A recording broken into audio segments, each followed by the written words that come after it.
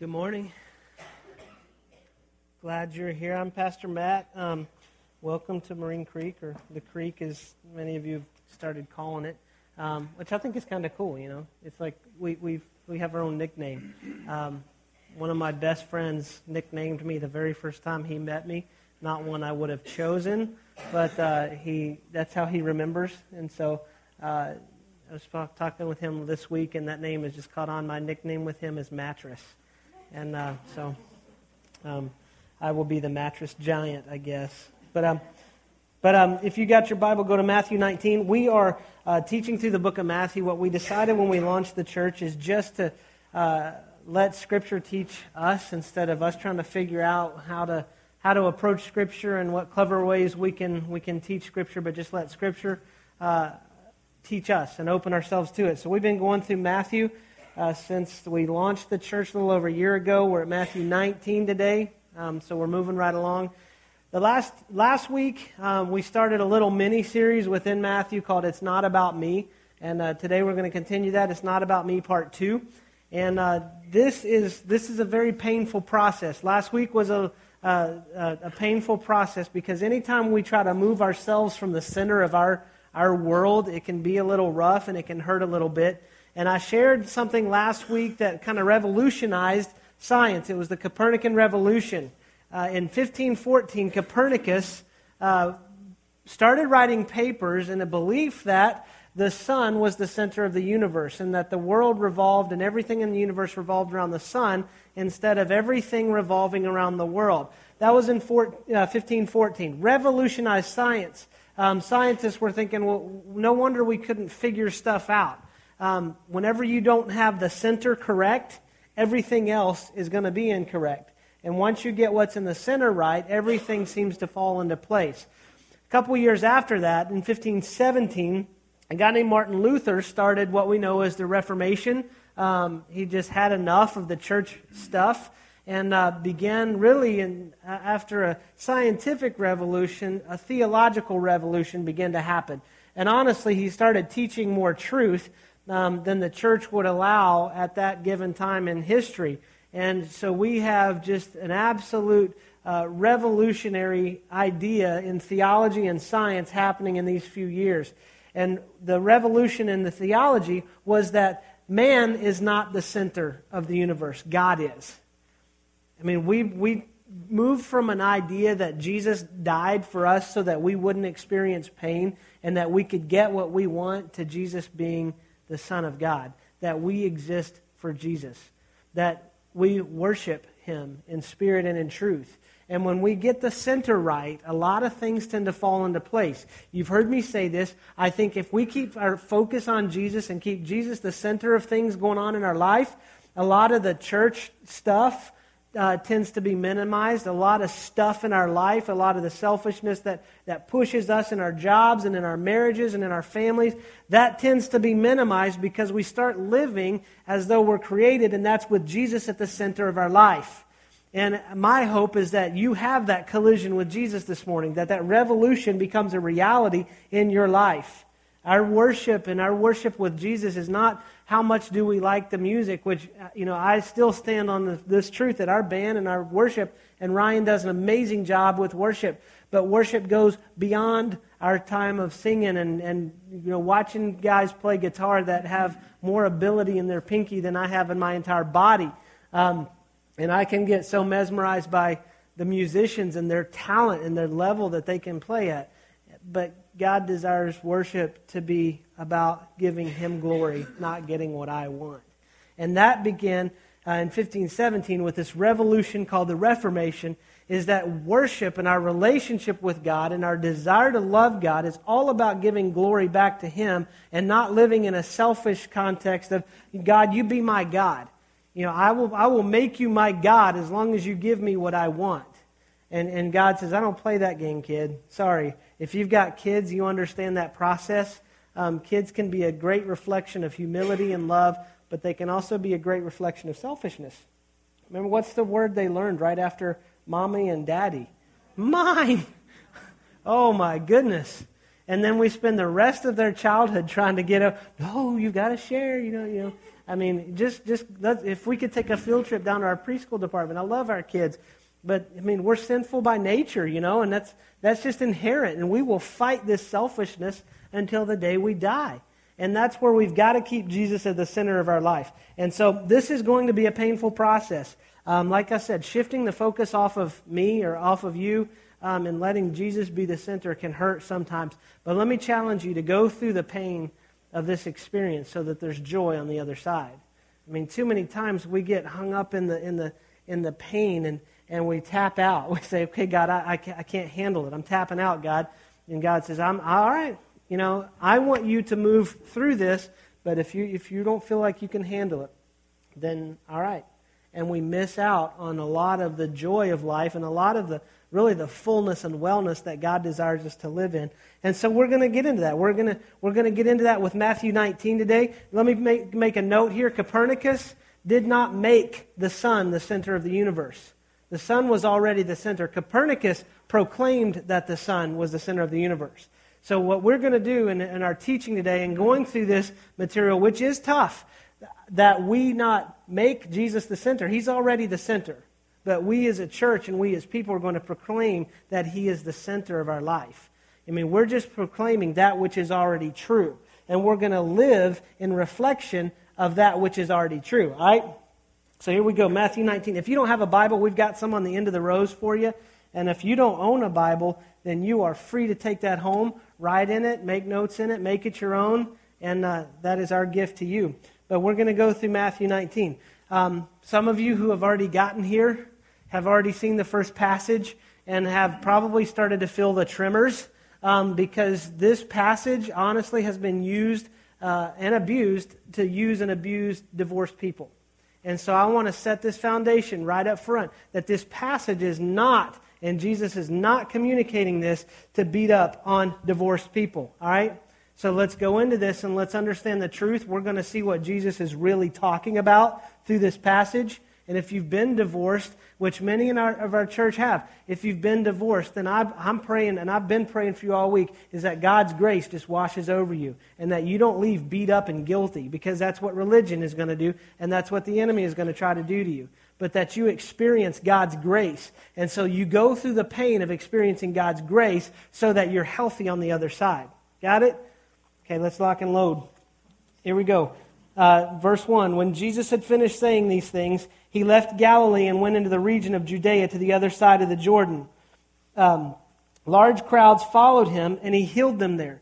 Some Pharisees came to Him to test Him. They asked, is it lawful for a man to divorce his wife for any and every reason? Let me kind of set some things up. Marriage is not about me, okay?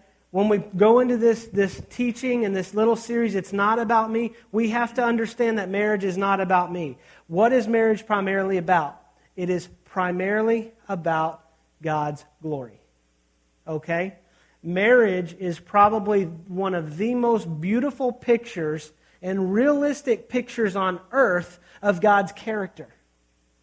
Marriage, an unselfish, healthy marriage, is a beautiful example of God's character and love for His church and for His kids. And the Pharisees are coming in to test Jesus here. Here's the one thing that kind of gets me about religious people. They cannot stand for Jesus to be the center of attention. And it's not just religious people. Selfish people cannot stand for anyone else to be the center of attention. It's like, okay, enough about me. Let's talk about me. So you've got this going on here, and you've got the Pharisees kind of setting this up to begin testing Him. And when they asked Him, is it lawful for a man to divorce his wife for any and every reason? They are asking Him a question about divorce because they were looking for an easy way out.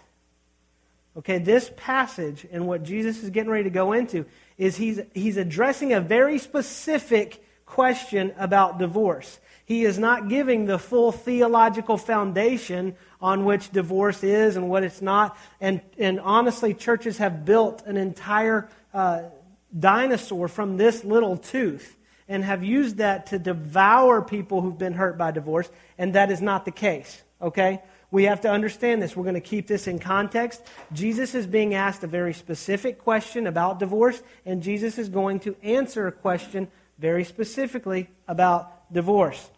And so, remember, marriage is all about giving God glory. So Jesus is getting ready to get into this. The reason they're coming to ask this, honestly, is there was two schools of thought within the Jewish and religious leaders in the community. There were two rabbis that had their teachings. One was Rabbi Hillel, and Rabbi Hillel was a liberal, we'll say. And his view of divorce is that you could divorce for any and every reason, men only. In this society, women could not divorce. Only men could do it. I mean, and Rabbi Hillel would teach the guys that followed him. He did very good at creating selfish men, honestly. Because if their wives burned their food, if their wives' food was not good enough, if they refused to cook when they wanted, if they refused sex, for any reason. All right, woman, you're gone. Next. And so that's Rabbi Hillel. And so some of these guys, they really liked following him because they could get in and they could get what they want out of marriage. I'm so glad that has changed today. I mean, we don't experience any of that, which I'm glad that died with a lot of other things. And then Rabbi Shammai, Shamu, I don't know. But he was more of the conservative type. He was our right-wing rabbi. And he told his followers the only reason that you could divorce your wife was for marital unfaithfulness, was for her having an affair on you. That was it. And you had to prove the affair. And that became very popular, honestly, amongst men, because if he could prove that the woman had an affair on him, then he got to keep the woman's stuff. Because see, a woman, okay, we'll get that right.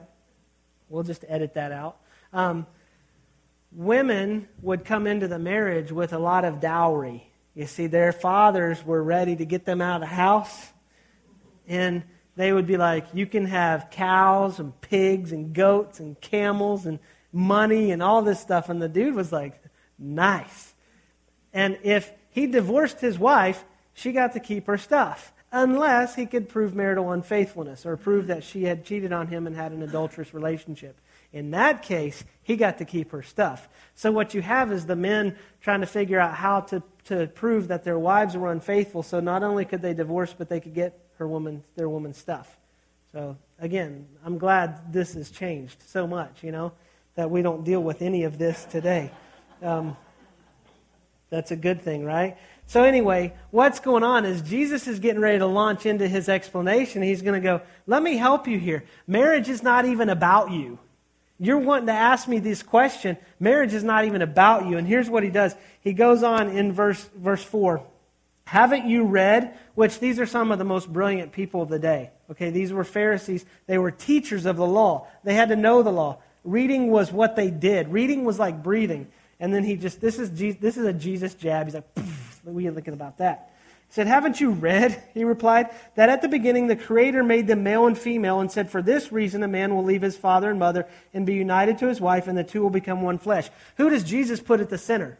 He says it's not even about man and woman. It's the Creator. He brings the focus back to God. He says, you're wanting to ask me questions. You're asking me to pick a side. Do you want me to be liberal or conservative? And my answer to you, what the religious leaders are doing is, let's get Jesus to pick a side, and then we can beat him up for picking a side because he's supposed to be God.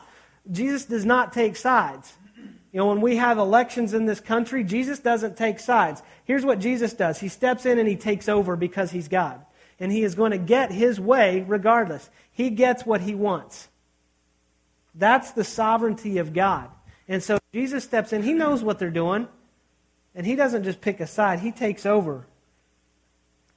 Because marriage is not primarily about the people's joy, but about God's glory. Okay? He says, haven't you read at the beginning, the Creator? Bring that focus back to God. Marriage is about giving glory to God. Marriage is primarily about giving glory to God. That doesn't mean in our marriage that we should not have pleasure and enjoy it. I mean, we should. But that is secondary to us making sure God is glorified in our relationship. I think when we get involved with that, then we keep selfishness and self-centeredness out. And it keeps us from getting divorces for just absolutely ridiculous and selfish reasons. I mean, it's not, I'm bored. You know, I really didn't know what I was doing when I got married. I thought I was in love, but I'm not in love with you right now. I will be honest with you this morning. I don't think Heather was in love with me when the alarm went off. I mean, what you see before you is beauty, but when this thing rolls out of bed in the morning, oh, it's hideous. I mean, there's just, I don't even want to get your imagination tracking that way. I can tell you Heather was not in love with me. I mean, the morning breath and everything, all that, you know. If you're not married, when you get married, the morning breath stays the same, honestly. It's not like TV where a couple can wake up in bed in the morning like, good morning, honey. You're like, whoa!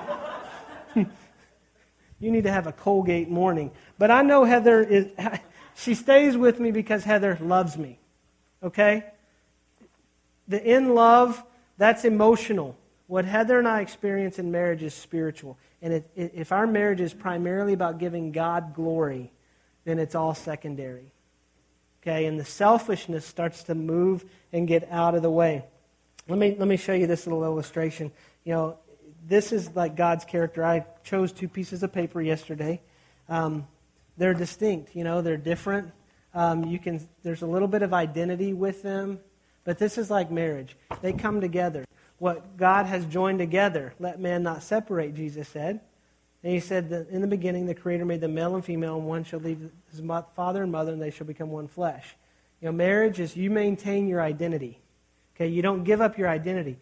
But divorce is less of a legal transaction and more like surgery. Because if I try to separate these pieces of paper that have been glued together, I'm going to cause damage to one or both of them. And that's what divorce does.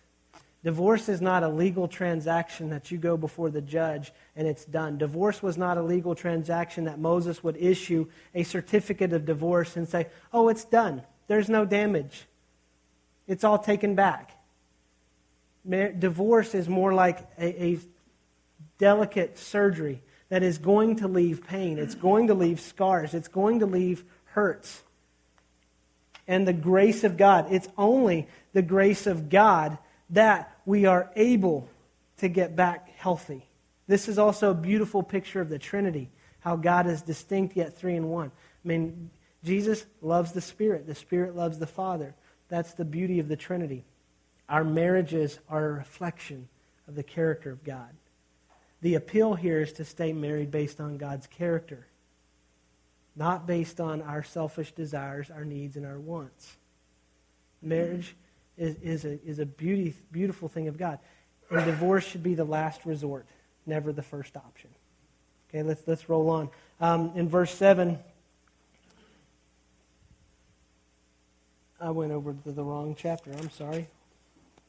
Why then, they asked, did Moses command that a man give his wife a certificate of divorce and send her away? Jesus replied, Moses permitted you divorce your wives because your hearts were hard. What he's saying, they're manipulating Scripture here. They're saying, why did Moses command divorce? Moses didn't command divorce. Divorce was allowed to protect the sanctity of marriage. Understand that. Divorce was allowed to protect the sanctity of marriage. What is marriage about? About God's glory. If there is abuse, if there is unfaithfulness in the marriage, that is not a reflection of God's glory, and God allowed divorce so that the sanctity of marriage could be protected. The Pharisees are twisting and manipulating Scripture so they can get what they want, so they can put Jesus in the corner, they can get God in the corner and get what they want. Again, that never happens today. And Jesus goes on to tell them this. He said, Moses permitted you to divorce your wives because your hearts were hard. Basically, you're boneheads. You become selfish and egotistical jerks. And then he says, but it was not this way from the beginning. I tell you that anyone who divorces his wife, except for marital unfaithfulness, and marries another woman, commits adultery. This is where people are beat up in church about divorce. And let's keep this in context and let's speak the truth here. Jesus is answering a very specific question, again, about divorce. He's not giving the big all tell-all. Marital unfaithfulness, that word in Greek is porneia. I don't know if you've ever heard of porneia, but porneia has a broad and deep meanings. Here's what it means. This is in your notes. It is anything that severely and deeply violates the marriage covenant. Does marital unfaithfulness, does having an affair? Yes, that violates the covenant. What about abuse? What about physical abuse and emotional abuse? Would you say that that violates the marriage covenant? Absolutely. I would even say that for someone to come to their spouse and say, I really wasn't thinking clearly when I married you and I lied and I thought this was different. I think that violates the sanctity of the marriage covenant. What Jesus is saying here is anything other than marital unfaithfulness, anything that other than something that deeply and severely violates the marriage covenant. Not you getting bored, and not you just saying, well, the sex isn't as great anymore, and so I'm just not into this anymore, and you deciding that in your selfishness you want to try something else. Jesus is saying that's not a reason. That does not violate the marriage covenant. That's you been a bonehead. That's you been a jerk and an egotistical, selfish person. And that can be a man or a woman. I've seen them both. And what Jesus is saying is that can lead to adultery because you haven't even protected the sanctity of your marriage. And so you need to understand the consequences of what you may be getting into. Now, if you've been through a divorce and maybe God is working on you and man, you've been in that moment and yes, you were selfish, welcome to being human, and you just gave up, I pray you experience God's grace because God's grace forgives adultery. God's grace forgives our selfishness. God's grace forgives us. And we have to understand that we keep that sanctity of marriage. Let's go on, verse 10 through 12. The disciples said, if this is the situation between a husband and a wife, it's better not to marry. They're like, this is just too hard. Forget it. Jesus is saying this in verse 11 about what he's saying this about what he's going to say. Not everyone can accept this word, but only to those whom it has been given. For some are eunuchs because they were born that way. Others were made that way by men, and others have renounced marriage. Because of the kingdom of heaven, the one who can accept this should accept this. What Jesus is saying is singleness can be a calling from God. I am not called to be single. I would self-destruct.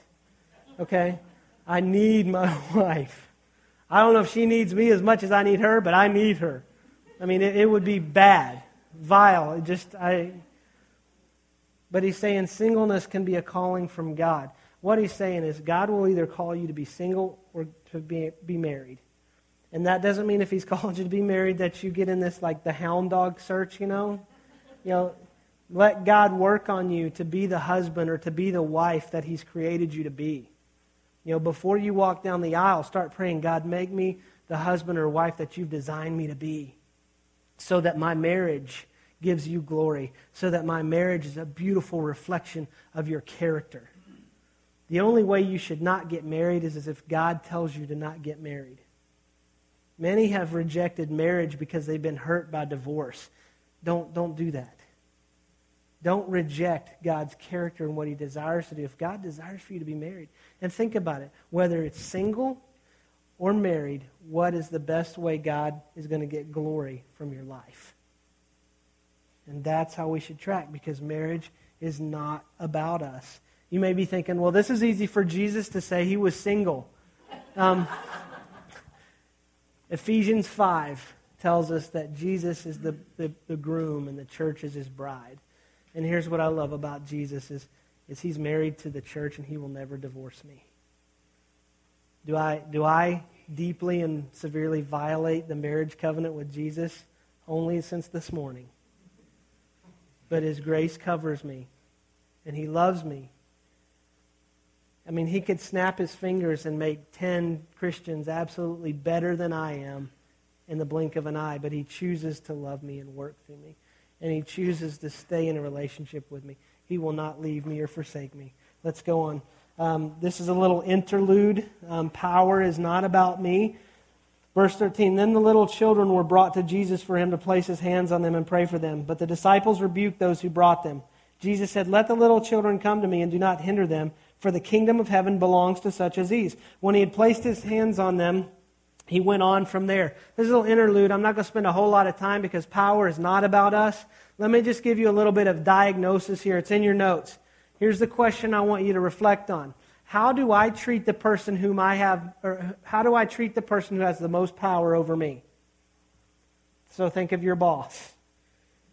And then, how do I treat the person whom I have the most power over? Think about how you treat the waiter or waitress at the restaurant when you go to lunch after getting out of that meeting with your boss. I will say this. I love going to dinner and lunch with folks in our church, and man, I love to eat. I mean, I have to maintain this body. But if we're at a restaurant and you ever mistreat the person waiting on us, I don't think I will ever desire to have lunch with you again, because I don't tolerate that. Power is not about us. And so think about it. When Jesus said about the kids, the kingdom of heaven belongs to such as these. I mean, God loves humility. He gives grace to the humble. But if you got pride, man, that comes out in how you treat people who are subordinate to you. And that power hunger is unhealthy, and people have no desire to be around it. There's no amount of success that's going to mask that type of pride. So that's just your diagnosis. I have to go through it. I have to humble myself because I don't have good days all the time. I don't have good meetings all of the time. And I feel like I need to take it out on somebody when something's been taken out on me. But Jesus says, no, just be humble. I can go and have that moment with God and get rid of all that junk. Let's go on. The next one is salvation is not about me. The rich young man, verse 16. Now a man came up to Jesus and asked, Teacher, what good thing must I do to get eternal life? Okay, the kids could offer Jesus nothing, and they got blessed. This man came and he had everything. I mean, he was hot. He had the good smile. He had money. He had the chariots. I mean, I don't know. Like, I got 4 chariots. One's a Ferrari, I don't know. But it's like 2 horsepower. But that's a man joke right there.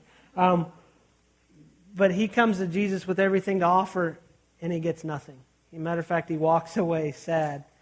And so verse 16, he says, what must I do? What good thing must I do to get eternal life? Let me tell you, that's what religion is going to teach us. Is what good thing do you have to do? What thing do you have to do? How do you earn it? How do you work for it? How are you going to buy this? How are you going to figure out how you are going to have eternal life? And Jesus is getting ready to launch into this, and he's going to basically give this guy a spiritual MRI. He says this, why do you ask me about what is good? He replied, there's only one who is good. If you want to enter life, obey the commandments. Which ones, the man inquired. Jesus replied, do not murder, do not commit adultery, do not steal, do not give false testimony, honor your father and mother, and love your neighbor as yourself. What's happening is Jesus is telling this to the man knowing that he cannot keep all of these rules. See, religion's going to be like, here's your list of rules, here's your checklist to be holy, good luck with all that. And Jesus is hoping to give this guy the truth and say, here's the rules, you're not going to be able to meet these. It's about mercy. It's about calling on the mercy of the court because he cannot maintain it. This is where Jesus starts to drive into this spiritual MRI. God knows where he's at. He wants the man to come to a realization of where he's at. And the man's like, all of these I've kept. What do I still lack? And Jesus starts to drive this in. And here we go. Here's where he's going to challenge it. Jesus is challenging him on the basis of loving your neighbor. Jesus answered, if you want to be perfect, go sell all your possessions and give to the poor, and you will have treasure in heaven. Then come follow me. Let me teach you this spiritual principle called imputation. This is in Christianity. This is found nowhere else and no other religion in the world. Imputation. It's basically this. It is Jesus having a positive infinity account. Okay, he's got everything. He has absolute perfection, absolute righteousness. And here's my account on this side. I'm not only at 0, I'm a negative. I'm in debt. There is nothing I can do to even get back to 0. Okay, it's not paycheck to paycheck. I am spiritually broke. The key with imputation is to be a spiritual gold digger. No other way to explain it. But what I do is I call on Jesus, grace and mercy, and I humble myself and say, God, there is no way I can do all this without your mercy, without your grace. And here's what happened. This is imputation. Jesus takes what's in his account and he moves it over to mine. I mean, think about this. What's infinity minus 1? Still infinity.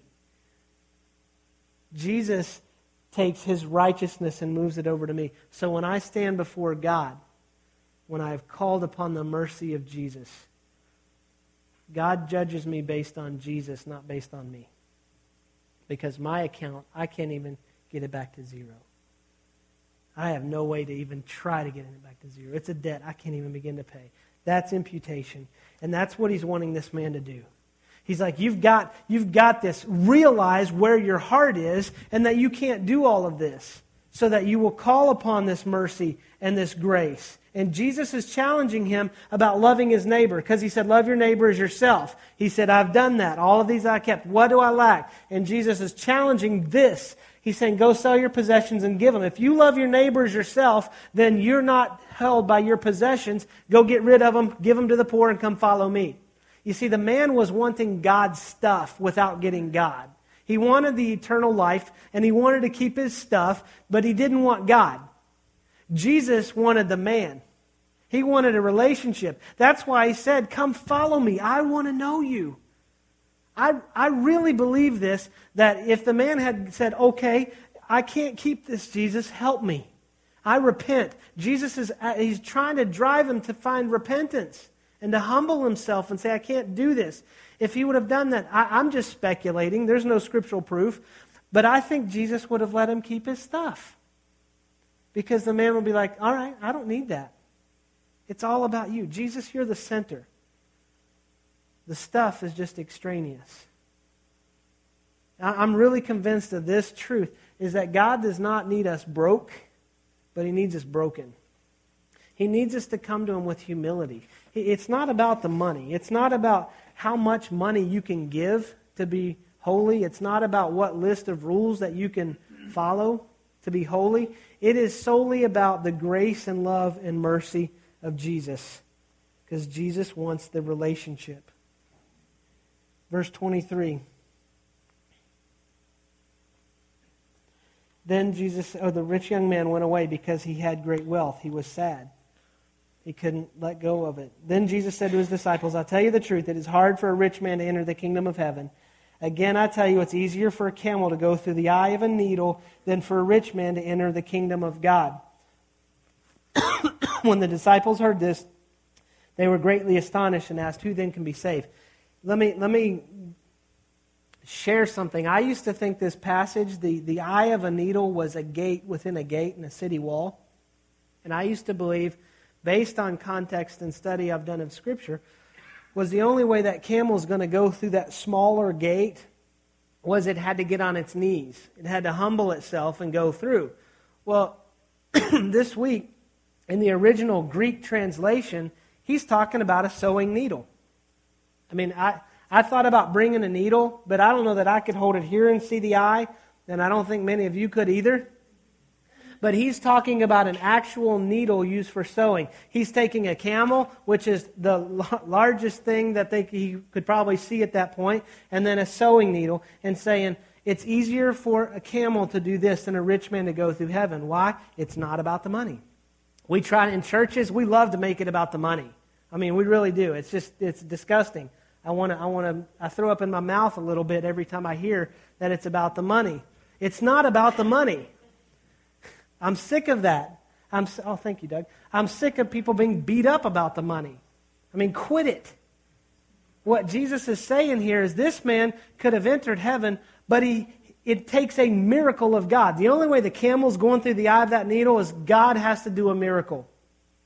When they said, who can be saved? Jesus said, with man it's impossible, but with God all things are possible. God created the camel, and God created the needle, and God can make it happen. I cannot make it happen. No matter how much I desire and want and pray and hope and try to convince and love that camel through that eye of the needle, it ain't happening. I can't even cut it up small enough to force it through.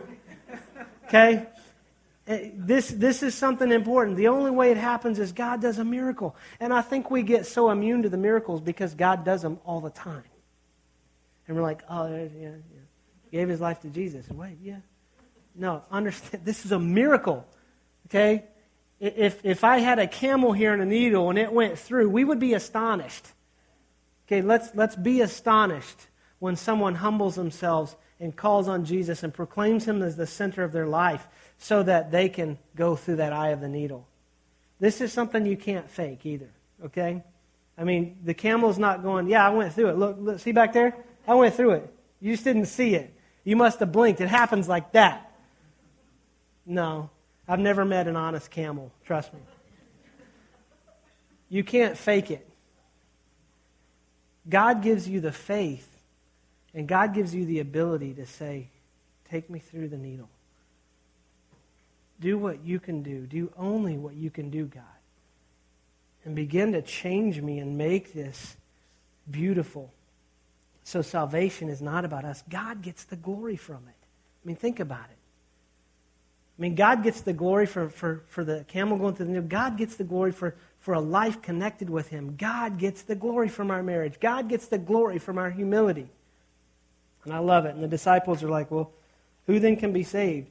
And then Peter, good old Peter speaks up.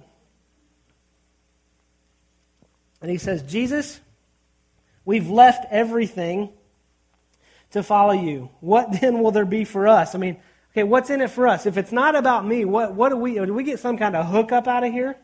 And then in verse 28, Jesus throws a bone to him. He encourages the disciples. He says, I tell you the truth, at the renewal of all things, when the Son of Man sits on his glorious throne, you who have followed me will also sit on 12 thrones judging the 12 tribes of Israel.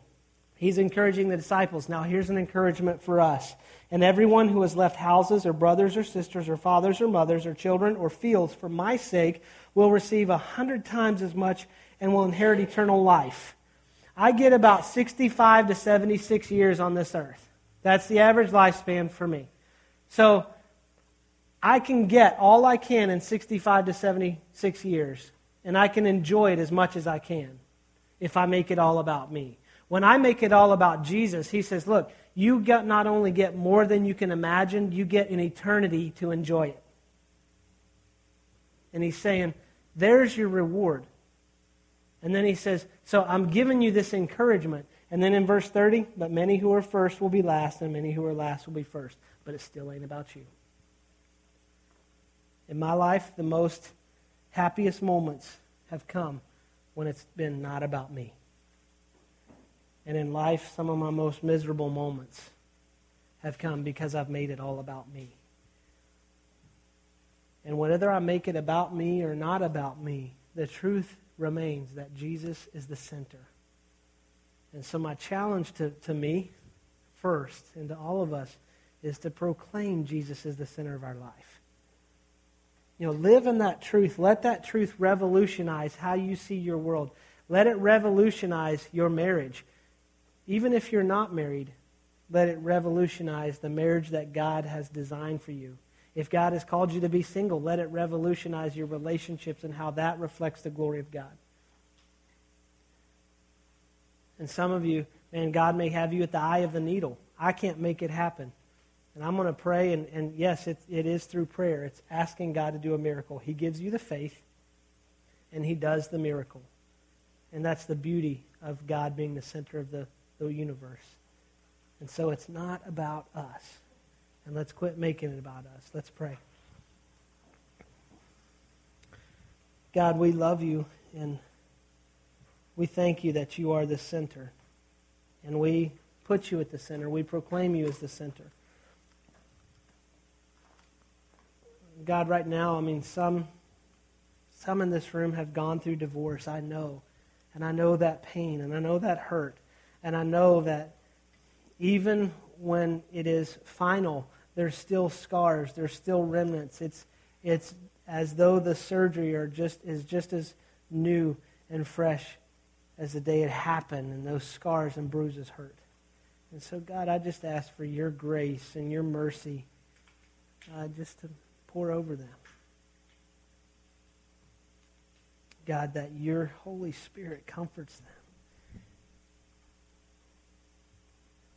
Jesus, thank you for never divorcing us. That when we get crazy, when we get selfish, that you forgive us and that you desire for us to be your beautiful bride.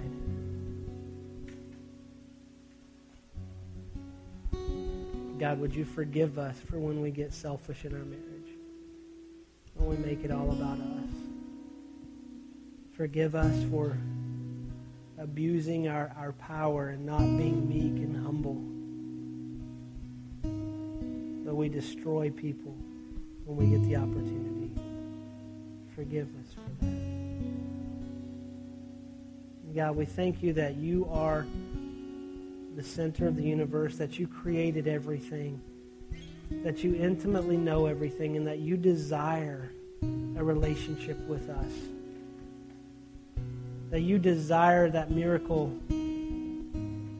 of life being a reality. So God, some in this room may be right at that eye of the needle. God, we just pray and we say these words that Jesus, you are the center. Be the center of my life. I don't know how you do it, but I'm asking you to take me through that eye of the needle.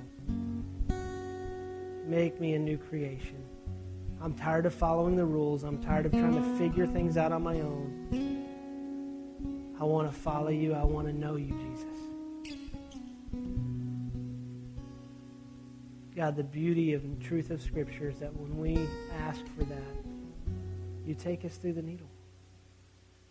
And in your love and grace, you never put us back through. You never walk away from us.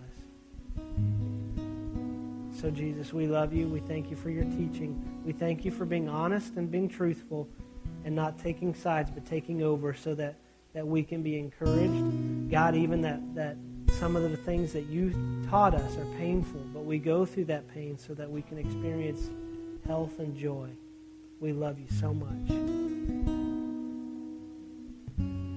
God, for those hurting in this room, I pray that you bring us together so that we can be the family you've called us to be. So that just as one hurts, we all hurt. As one rejoices, we all rejoice. That God, through everything, we give you the glory. So we humble ourselves before you now and tell you you're the center. We proclaim you as the center of our life. And we pray all of this in the name that is the center, and that is the name of Jesus. Amen.